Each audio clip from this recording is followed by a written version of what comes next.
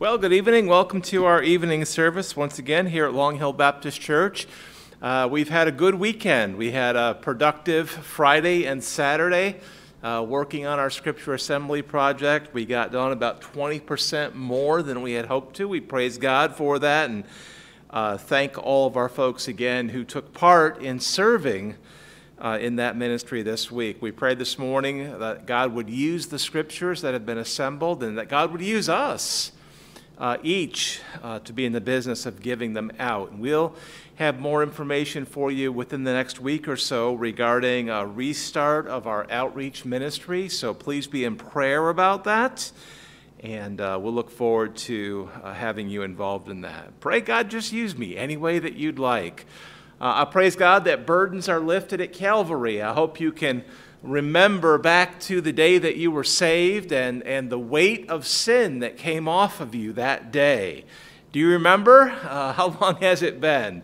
I certainly remember. I remember the day very plainly that the weight of sin came off of my shoulders. For me, I was 10 years old at a summer camp in Little Valley, New York, and it was a wonderful day. It was a wonderful day. I'll never forget it. Listen, if you're listening tonight and you can't remember a time that you repented of sin and placed your faith in Christ, boy, we encourage you to get that right today. The Bible is clear that all have sinned and come short of the glory of God. The Bible is clear the wages of sin is death. Without the Lord Jesus Christ, all we have to look forward to is a very real hell and an eternal torment and suffering, really punishment for our sin. That's the biblical idea there. And yet the Bible is equally clear that anyone who would come to Christ, God the Son, the one who said he is the way, the truth, and the life, if you would come to Christ repenting of sin and placing your faith in him and the sacrifice, the payment that he made in our place, a sacrificial sacrifice upon the cross for us, boy, you can be forgiven. Your sins will be forgiven in that moment. And you too can know the glory of having the burden of sin lifted and the wonder of eternal hope, a very real hope, a certain hope of eternal life and the certainty of not spending even 1 minute in that very real hell. Lord, thank you. Let's pray. Father, we do thank you tonight for the certainty of heaven. Lord, I understand tonight that our salvation is most certainly not only about missing out on hell, it's about entering into a relationship with you and serving you and knowing you and Lord, bringing pleasure to you in our relationship, in our service, being recipients of your love and loving you in return. Lord, we thank you tonight for this wonderful relationship that you have allowed us to enter into with you through faith in Christ. Father, I thank you tonight for sending your only begotten Son to die in my place. Lord, I'm grateful. I'm grateful. Lord, I pray now that you will work in these next few minutes as we sing. I pray that you'd place a joy in our hearts, a real joy from you. Lord, and that would please you as we sing of you and to you tonight. Father, work in these next few minutes. I pray this in Jesus' name. Amen.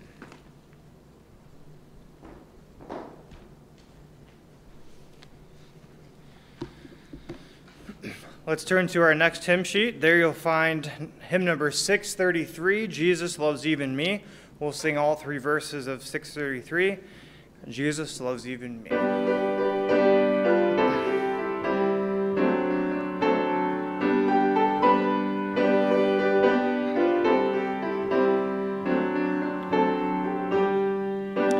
I am so glad that our Father in heaven tells of the love in the book he has given. Wonderful things in the Bible I see. This is the dearest, that Jesus loves me. I am so glad that Jesus loves me. Jesus loves me. Jesus loves me. I am so glad that Jesus loves me. Jesus loves even me. Though I forget him and wander away, still he doth love me wherever I stray. Back to his dear loving arms I would flee, when I remember that Jesus loves me. I am so glad that Jesus loves me. Jesus loves me. I am so glad that Jesus loves me. Jesus loves even me. Oh, if there's only one song I can sing, when in his beauty I see the great King, this shall my song in eternity be. Oh, what a wonder that Jesus loves me. I am so glad that Jesus loves me. Jesus loves me. Jesus loves me. I am so glad that Jesus loves me. Jesus loves even me.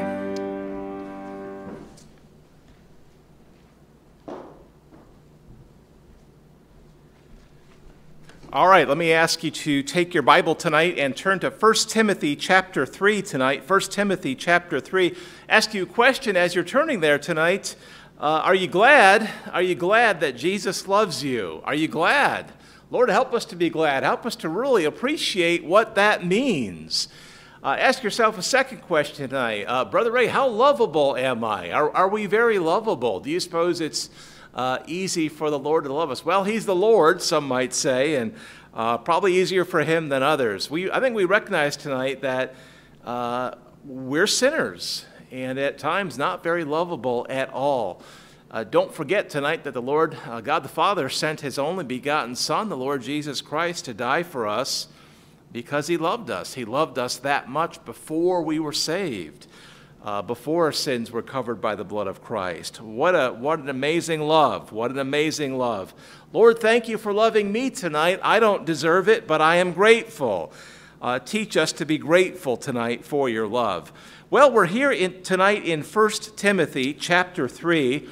This will be the third part of a short series in which we are looking at the scriptural qualifications for a man to serve as a pastor. And we'll read the qualifications in a minute, but I want to quickly remind you, it's been a week now, I want to quickly remind you the value, the benefit of looking at this passage and spending as much time on it as we are. Now, we understand God has had Paul to write to Timothy.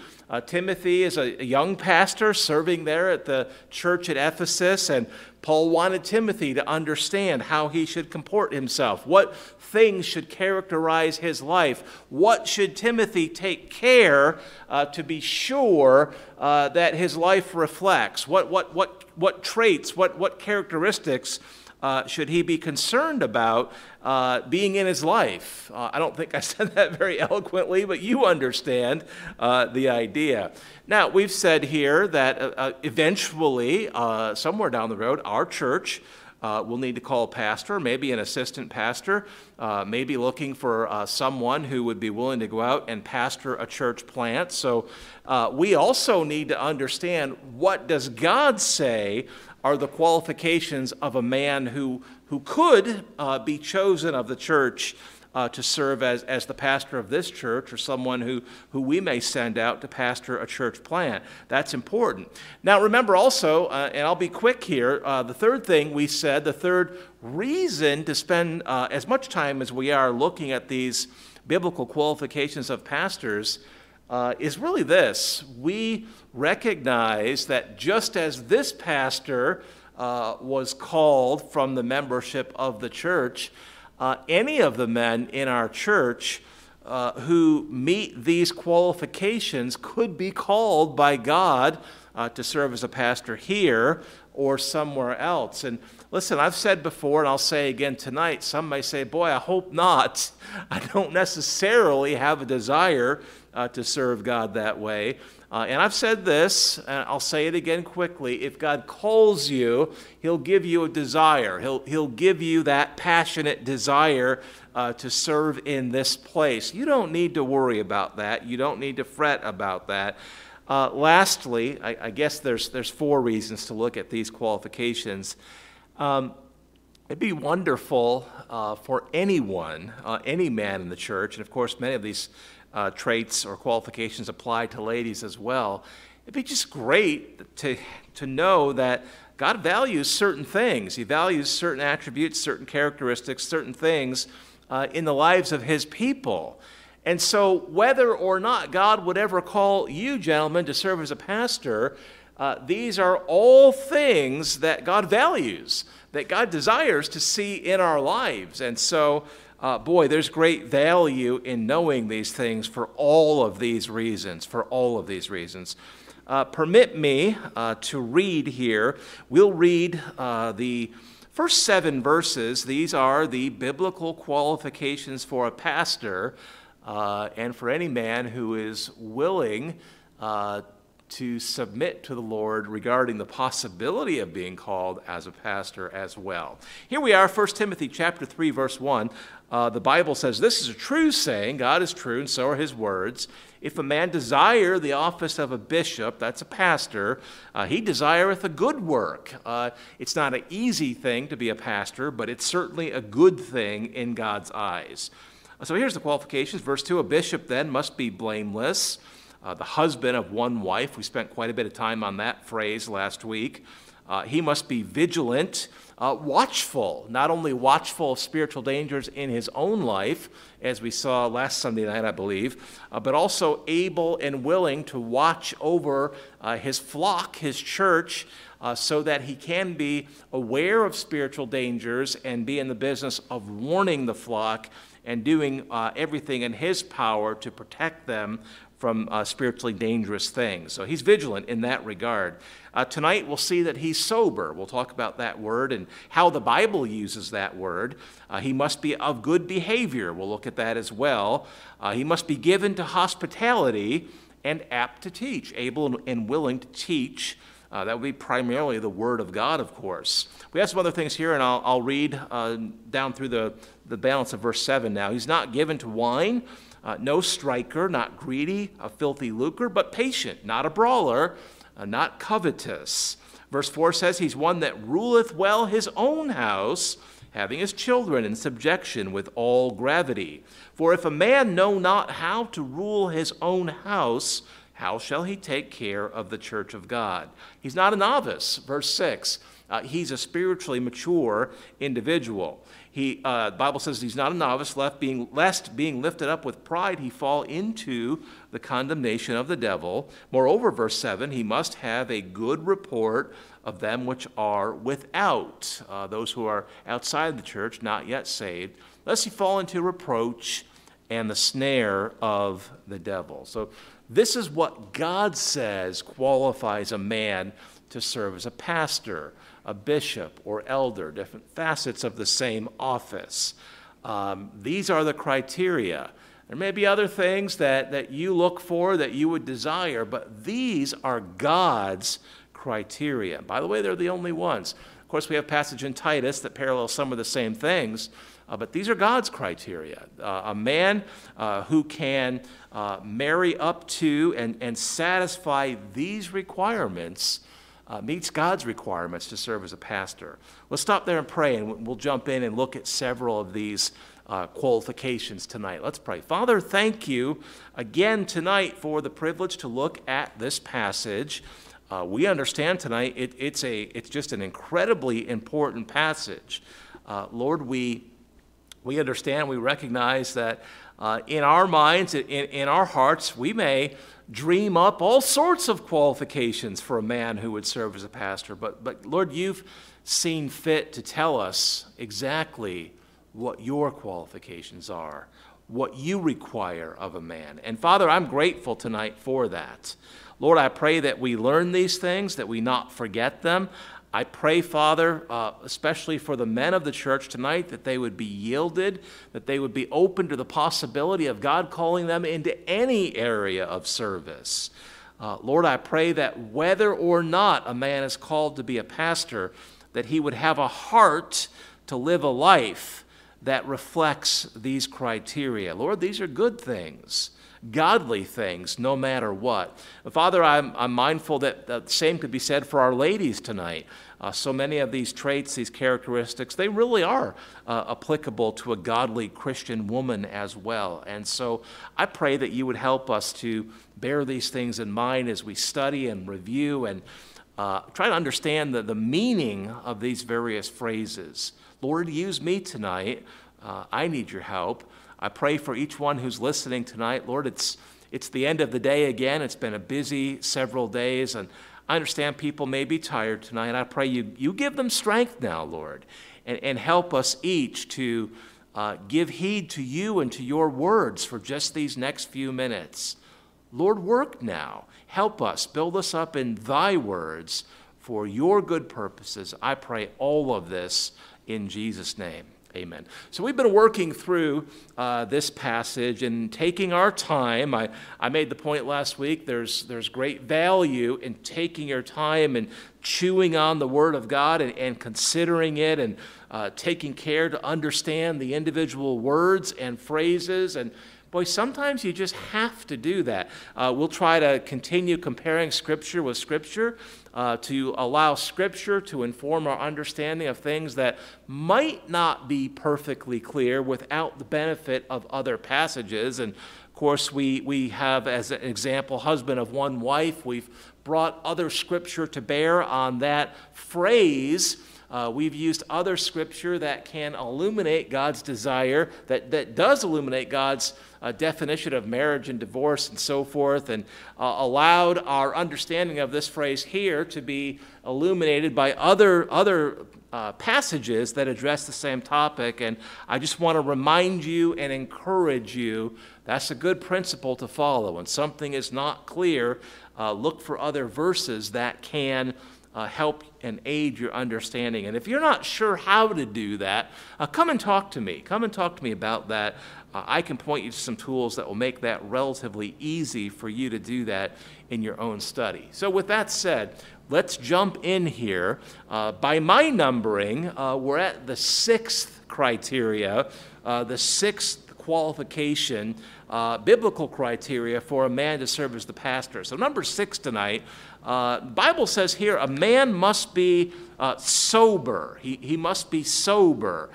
We see here in verse 2, a bishop, that's a pastor again, must be blameless, the husband of one wife, vigilant, watchful, and then sober. And you know, we just have that single word, Brother Ray.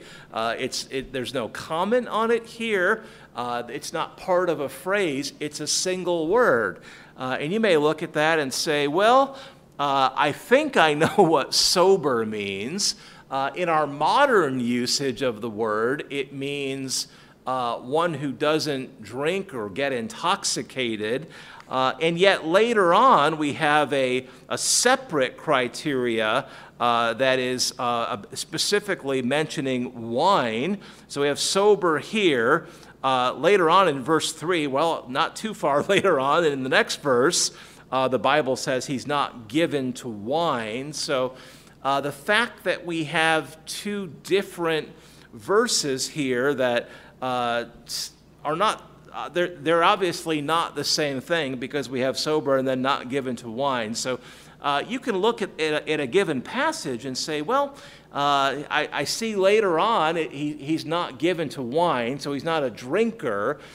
So perhaps this word sober here in verse 2, it might mean something other than that.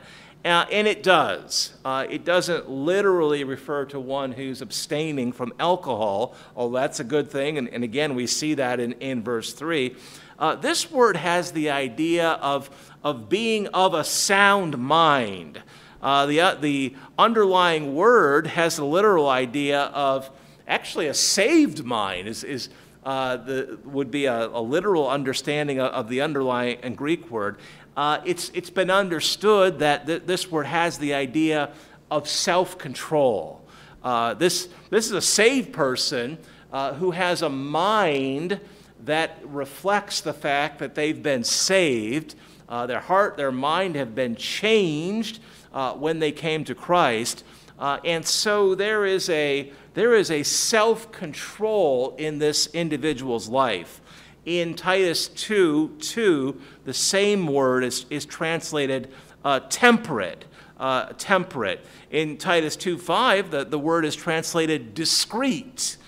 These are all good translations of the same word.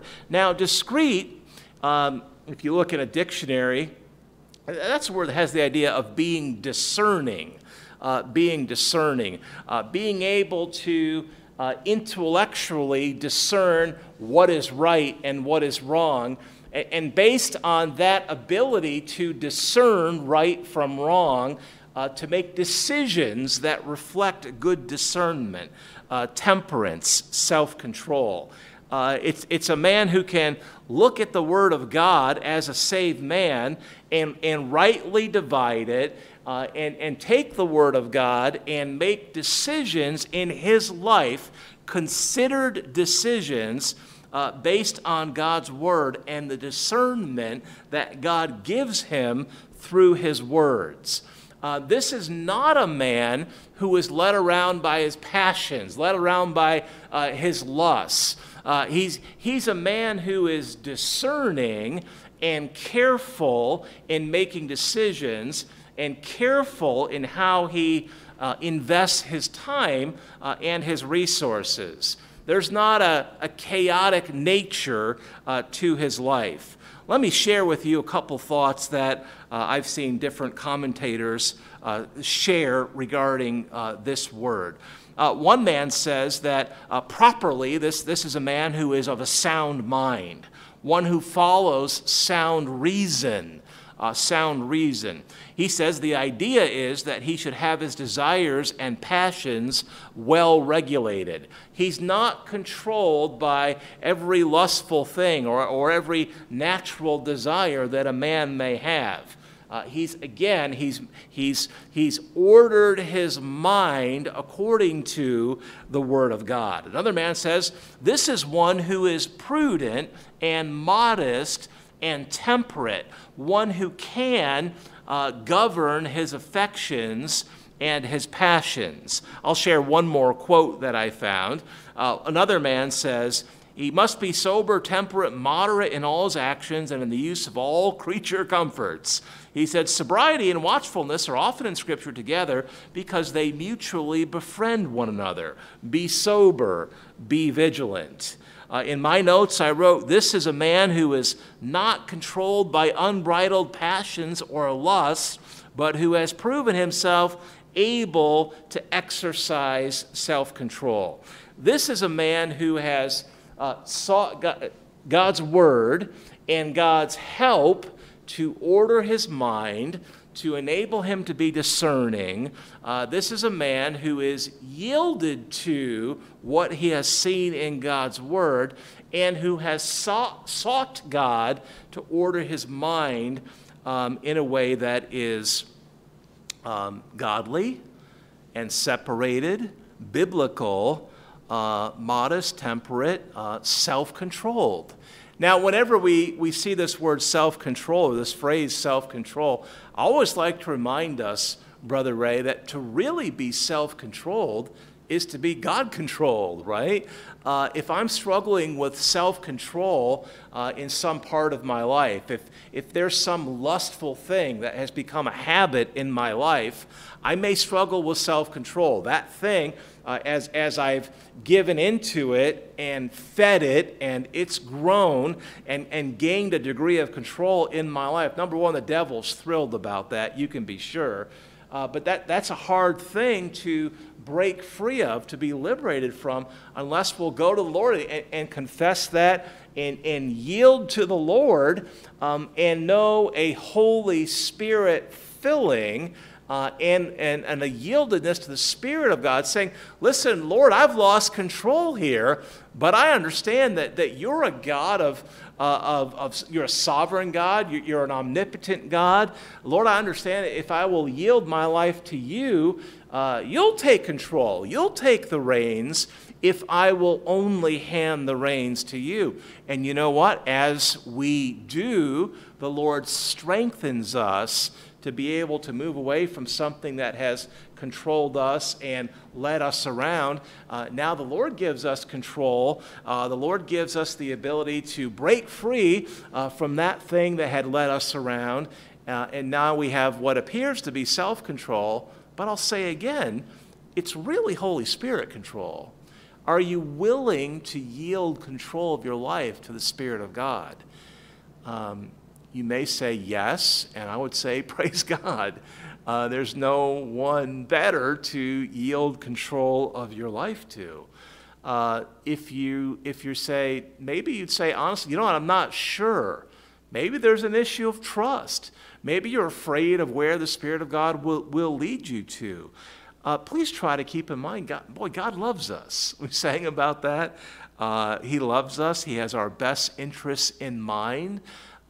He desires that we give our lives to Him and His service. And boy, He blesses when we do. And very often those blessings will be very practical things, a self-control, an ability to break free from things that have owned us, controlled us, and led us to places that were not at all what God desired. Lord, help us to be sober-minded, to know your word, to have minds that are ordered according to your words, to know your words so that we can be discerning about where we should go and what we should do and what we shouldn't do. God, help us. Lord, help us to be sober, to be of sound mind, to know a self-control. Now, let me say this, please. A man who is sober, a man sober in the sense of having a God-yielded, God-controlled, well-ordered mind, he will have a well-ordered life. There's not going to be a disconnect there. A man who is yielded to the Spirit of God, and truly, genuinely yielded to the Spirit of God, is a man who is going to find grace from the Lord to exercise discernment and to make good, godly, biblical choices. He's going to have a life that reflects this yieldedness. Don't forget, to yield is to yield control. You say, I'm yielding to the Spirit of God, you're saying that you are agreeing to no longer hold the reins of your life, to no longer sit on the throne as the sovereign of your life, but to yield control to the Spirit of God, to give Him control. Now listen, He's not ever going to take you to a place that will be bad for you or unbiblical, a place that's going to offend Him. He's not going to do that. He's a loving, righteous, holy God. He's going to take you exactly where He wants you. And it's going to be a good and righteous place. And He's going to allow you to begin developing a life that reflects the next thing that we see here. A God-controlled, well-ordered mind is going to produce a God-controlled, well-ordered life. And the phrase that we see here is of good behavior. That's the seventh thing. That's the seventh thing. You see how they're connected. If my mind and my heart are right with God, I'm yielded to Him, my life is good. It's going to be visible in my life. There's going to be this good behavior, this discernment that is seen outwardly in the choices that I am making. A pastor must be of good behavior. Now, you will remember that we've noted that this is the same word, the Greek underlying of good behavior is the same that is translated modest back in chapter 2. And we made the point that modest dress would be an example of good godly behavior. So we have translations of the same word that might, in a sense, they're different. Yes, they're different words, but boy, they're both wonderful translations. A lady who yields to God and chooses to dress modestly, appropriate for her gender, distinct to her gender, not tight, loose-fitting, covering the knees, very specific to her gender. She is evidencing outwardly good behavior that reflects an inward yieldedness to the Spirit of God. So the same, that's good behavior according to God. God is the one who defines the difference between good and bad. So here we have the same idea. It's just translated differently. Now, of course, the translators, they have every right to choose the words that they use to express the same underlying meaning. Both are wonderful translations, and appreciate the artfulness of not choosing the same English word every time to translate the same Greek word. There's an artistry here, and it's not a bad thing at all. A pastor must be of good behavior. There should be a modesty in his life, just like there should be a modesty in the life of a Christian woman. Again, a choice to yield to the Lord, to give him the reins of my life. By the way, don't tell me that you can't give the reins of your life to the Lord because you can't trust him. You've already trusted him with your eternity. If you've placed your faith in the Lord for salvation, you're trusting him with your very eternity. What sense would it make to, in the next breath, say, well, I can't really trust the Lord with my life this side of heaven? You've already trusted him for eternity. This life is the smallest sliver of eternity. Surely, if you can trust him with your eternity, you can trust him if you will give him the reins of control this side of heaven to do good things in and through and with your life. Well, if you'll do that, he will give you a good, sound, orderly mind and a life that reflects that, modest or good behavior. Several men have commented on what this might look like practically in a pastor's life. Zachary, one man says, the pastor should be a gentleman. He should have manners. He should be a gentleman. Another man says, this has the idea of being well-ordered and by extension having a well-ordered life. I guess I've borrowed that language already. He says, it also has the sense of being modest and humble in temperament. And certainly many of these qualifications do kind of go to the temperament of the pastor. Listen, if we're yielded to God, there will be a growing patience in our life, and there will be a grace in our life, and there will be a love in our life. The Lord changes our temperament as we, when you were saved, the potential of a completely new temperament was there. But to really realize that practically, we have to be in the Word of God and be yielded to the Lord and really allowing him to accomplish that in our lives. A pastor will have a well-ordered mind that yields a well-ordered life. There will be a gentlemanliness. I can't say the word. He'll be a gentleman. He'll be a man of manners. He'll be a man of good behavior. And of course. Number eight, and this doesn't necessarily require much explanation, and that's a good thing. Number 8, we see here that a pastor must be given to hospitality. He must be given to hospitality. We see that here in the end of verse 2. We're in 1 Timothy 3, verse 2, toward the end of the verse. He's of good behavior, and he's required to be given to hospitality. Now, we understand the basic idea of hospitality. It's a willingness to kind of take folks in and entertain them, to provide for them. Very often this would be a meal. The underlying language here has the idea of a fondness for guests. Or literally a fondness for strangers or foreigners, but they're strange or foreign in the sense that you don't necessarily know them well. The language here, the underlying language, it does refer very specifically and quite literally to folks that you don't necessarily know well.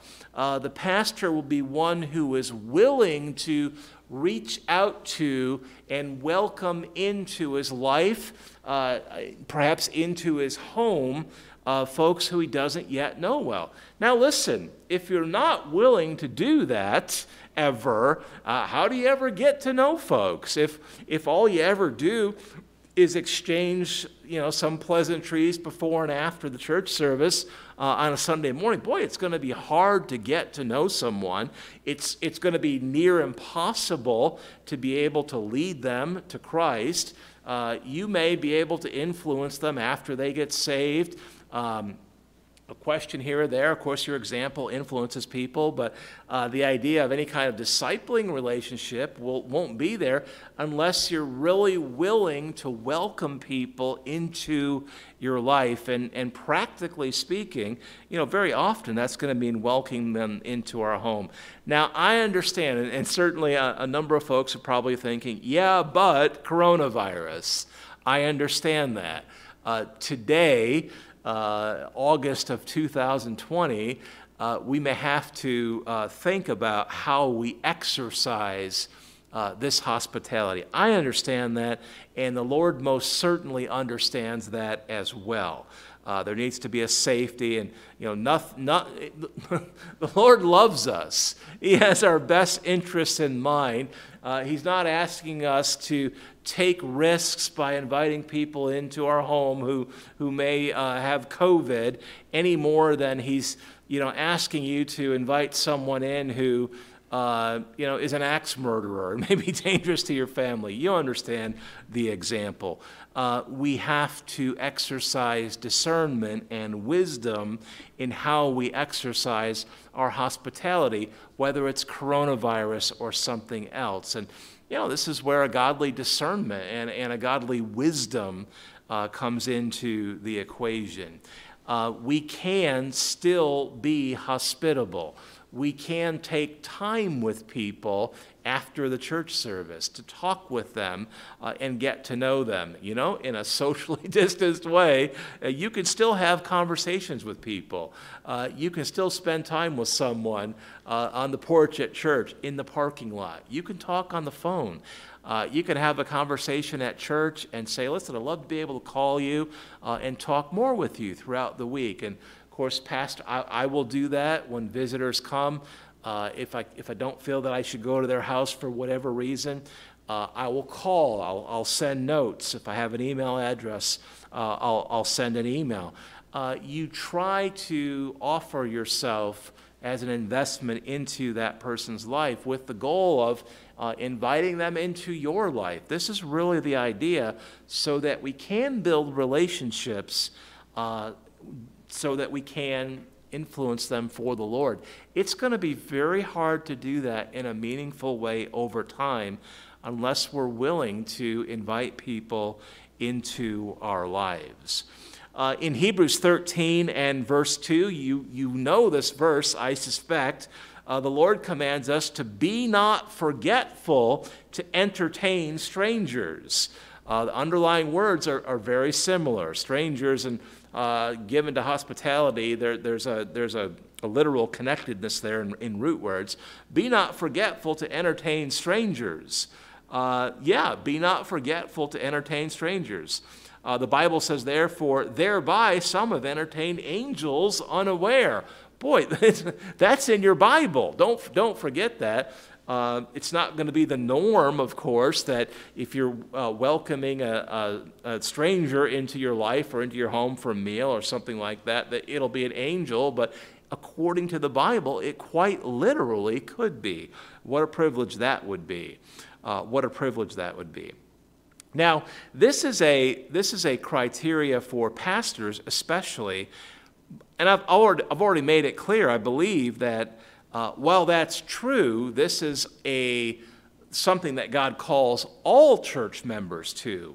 In Romans 12 and verse 13, for example, Paul encouraged all of the church members to be given to hospitality. He was not speaking there only to pastors. He was writing to all of the individual members of the church and encouraging all of them to be given to hospitality. Now again, with wisdom and discernment and all of that, but nonetheless, be given to hospitality.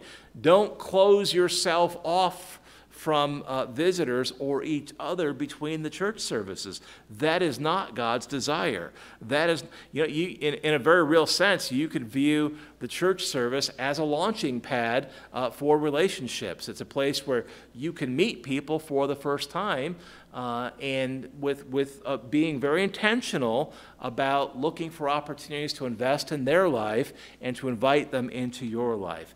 I want to be clear, and I should have said this before, obviously a man has to be careful about how he approaches a woman, but certainly men can invest and invite other men into their lives, and ladies can do the same with other ladies, and couples can do either. And you understand, we have to be wise and godly and biblical, and take care not to create opportunities for something that should not happen in the context of our hospitality. You understand that. Now listen, I want you to also quickly get this idea. The Bible tightly connects the idea of being loving and being hospitable. You understand the Lord calls us to demonstrate love to each other, but also to lost people. And the Lord wants us to understand that it is a loving thing to be hospitable. I'm going to say this, the opposite would also be true. Conversely, it's not very loving to be not very hospitable. In 1 Peter 4 and verse 8, the Bible says, above all things, God says to believers, above all things, have fervent charity, have a great burning love among yourselves. And then in the next verse it says, use hospitality one to another without grudging. One to another without grudging. Now, I would agree, someone's saying, yep, that's people in the church. And I would agree that it would literally, that those two verses would literally be focused primarily, at least, on fellow church members. I will say this, though. Isn't it the case that it's easy to not really have much of a relationship with many church members? It's quite easy for weeks and months and years to go by without really getting to know each other better. It's an easy thing to do, especially if you've been made to be a little bit more introverted, if that's kind of the way the Lord has wired you. That danger is a very real danger. The Lord has therefore warned us and called us and instructed us to not let that happen. He says, above all things, have fervent charity among yourselves. Love one another. Do for one another. Use hospitality one to another without grudging. Don't begrudge that. Don't say, oh, I guess I better invite so-and-so over because that's... No. If you need to, pray and ask God to give you a heart for that. Lord, give me a heart for my fellow church members. God, I recognize you've convicted me today that there's a lot of folks, I just really, if I'm being honest, I don't even know them that well. I don't have that much of a relationship with certain folks in my church family. Well, pray that God will give you a heart for each other and a desire to be hospitable one to another without grudging. This is required of the pastor, but all of us are called to exercise a loving hospitality, particularly within the church.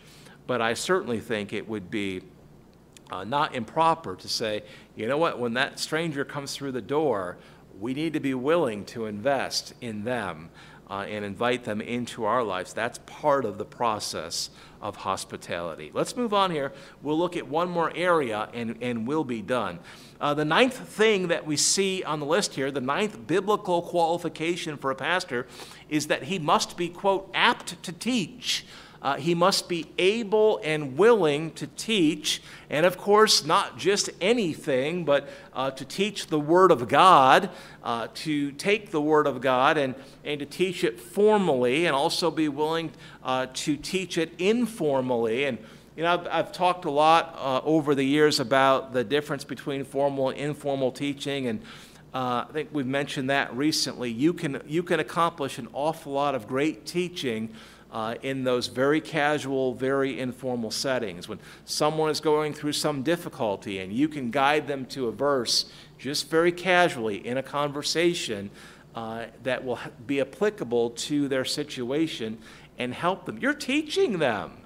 You are teaching them. You don't have to stand in front of a room, with students at desks or tables to be teaching. You can accomplish an awful lot of very powerful teaching in a very informal way. I encourage you, please, to keep that in mind. You may have the gift of teaching. It's one of the spiritual gifts. And yet lack a formal place in which to exercise that. Don't worry about whether it's formal or not. If you have that gift, please exercise it in your church whenever you can, however God would have you to do that. Now, you keep in mind that God does not desire for women to be in the business of teaching men. That's true. But God does specifically desire the older women to teach the younger women and to teach the young people. So you look for opportunity. If this is your gift, you look for opportunities to do this.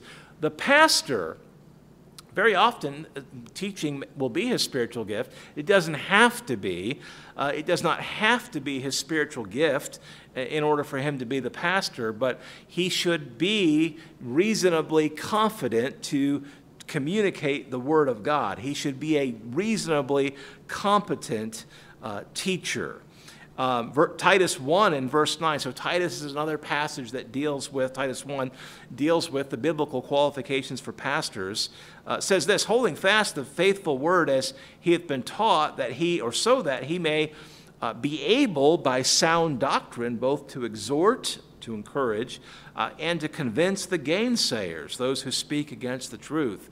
The pastor needs to be able to teach the truth of God's word for the purpose of winning the lost, teaching them the gospel, but then teaching them all of God's words so that we can live according to all of God's words as Christ has called us to do in Matthew 4:4.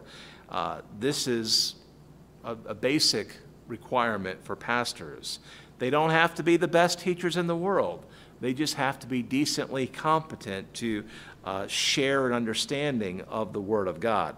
Now, again, I'm going to say it again, just so we hear it again. All believers are called to be in the business of teaching and encouraging each other. The Word of God. In 2 Timothy chapter 2 and verse 24, the Bible says, "A servant of the Lord must not strive, but be gentle unto all men, apt to teach, patient, in meekness instructing those that oppose themselves, if God peradventure will give them repentance to the acknowledging of the truth." We are all called to be in the business of teaching whomever God will give us to teach the gospel to, and to be willing and able to disciple, to teach all of God's words to those who get saved. Boy, this is just basic stuff, but it's so important, and it's so easy to overlook these things. Let me say one more thing about teaching, and we'll wrap it up here. Being able to teach, I think this is obvious, but hear it please, it necessarily requires a willingness and an ability to study the Word of God. You cannot teach the Bible unless you are willing to learn the Bible. I remember years ago when I first became a Sunday school teacher for a youth class, I told the pastor at that time, I am willing to teach the kids, but honestly, I don't know very much. And he said, you know what, I understand that. That's a concern, but are you willing to study and to learn the Bible? I said, yes, I am. I am willing to study to learn the Bible. He said, I think you're able to do that. You just need to be willing to do that. I said, yes, sir, that is the case. And so week by week, I would spend time studying and learning, and then I would teach that lesson on Sunday. And you know what? If you will spend time studying and then sharing what you've learned consistently over a period of time, pretty much you gain a good storehouse of knowledge, a wealth of biblical knowledge that you can then employ in your own life in your own family, but also begin to share with others and to be a help and encouragement to others as well. In order to do that, you will have to be willing to invest in learning the Word of God. Now, you can do that here at church, and of course, everybody ought to be at every service. May I say that again? Everybody ought to be at every service that the doors are open for. Right now, we have 2 services where we're open for live in-person services, Sunday morning and Wednesday night. May I just say again that everybody should be here for both of those services. We're just open for 2 services a week, and boy, I just want to encourage you to be here. Be here learning and being reminded of the words of God and learning. Boy, you know, I learned some things this morning from Brother Sandy's message, and that's wonderful. Somebody's going to say, you're the pastor, aren't you supposed to know it all? Well, you try to know as much as you can, but you want to remain teachable and to continue learning so that you can be an ever more profitable teacher. You've got to be willing to learn in order to realize that goal. So I encourage you, boy, be here Sunday morning and Wednesday night. Some of you are not in the habit of being here Wednesday. I want to encourage you. Please prayerfully consider that encouragement from your pastor. It's important. It's important that we be together as much as we can to learn together and to encourage one another, and so that we can benefit from those casual opportunities to demonstrate hospitality to one another, to teach and counsel and encourage each other casually. It can be very powerful, but we've got to be willing to come together in order to do that in the best possible way. Again, there's technology, and that's an option. It's just not the best option. Tonight we have our technology, and we're online, and you're listening online tonight. Thank you. This is the next best option, but it's not the best option. Lord willing, we'll be able to get back to a place where all 4 of our messages are, live in-person services. And would you pray to that end? Would you pray to that end? I don't know when that will be the case, but certainly it's my vision that we would get back to 4 in-person services, and that every member of our church would have a heart to physically be here. I understand if you're able to. Sometimes there's physical challenges that prevent that. I understand that. Believe me, I do. But if you're physically able to be present for 4 services a week, boy, you want to be here. You want to be here. You want to be learning so that you can share these things, and you want to be available to each other so that we can, again, be a helpful encouragement and be hospitable toward each other. So these are qualifications of a pastor, but again, how valuable to bring these things into your life, whether you're ever going to be a pastor or not, and to exercise these things within your own life, in your own church. Let's stop there and pray. Father, I thank you tonight for your words. Thank you again that you've not left us guessing what would qualify a man to serve as a pastor. Lord, I pray tonight that we not soon forget these things, that we would learn them and be prepared to apply them as you desire.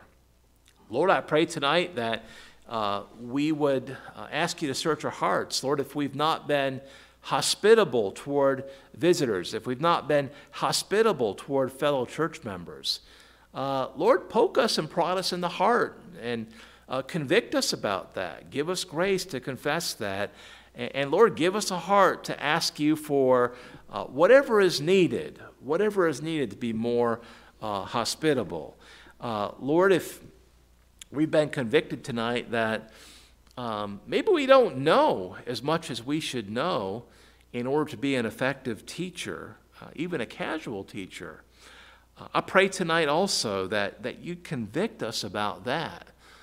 Lord, maybe there's some who just need to be present more. Maybe there's some who need to at least for now, recommit themselves to listening to the live services at church, but also being present when we're online, Sunday night and Sunday school. Lord, give us a heart to be in the Bible at home each day, reading and learning and studying and growing, understanding that we'll benefit from that, but also we'll be better and better equipped to be able to help and encourage others simply by teaching your words. Lord, I understand not everyone has that spiritual gift, but I believe you've called us all to know your word and to be able and willing to share it with each other. Father, help us to have a heart to do just that. Lord, I love you. I thank you tonight for all of these things. I ask that you would give us your grace to exercise these things. Father, we love you. We thank you. We pray all of this in Jesus' name. Amen.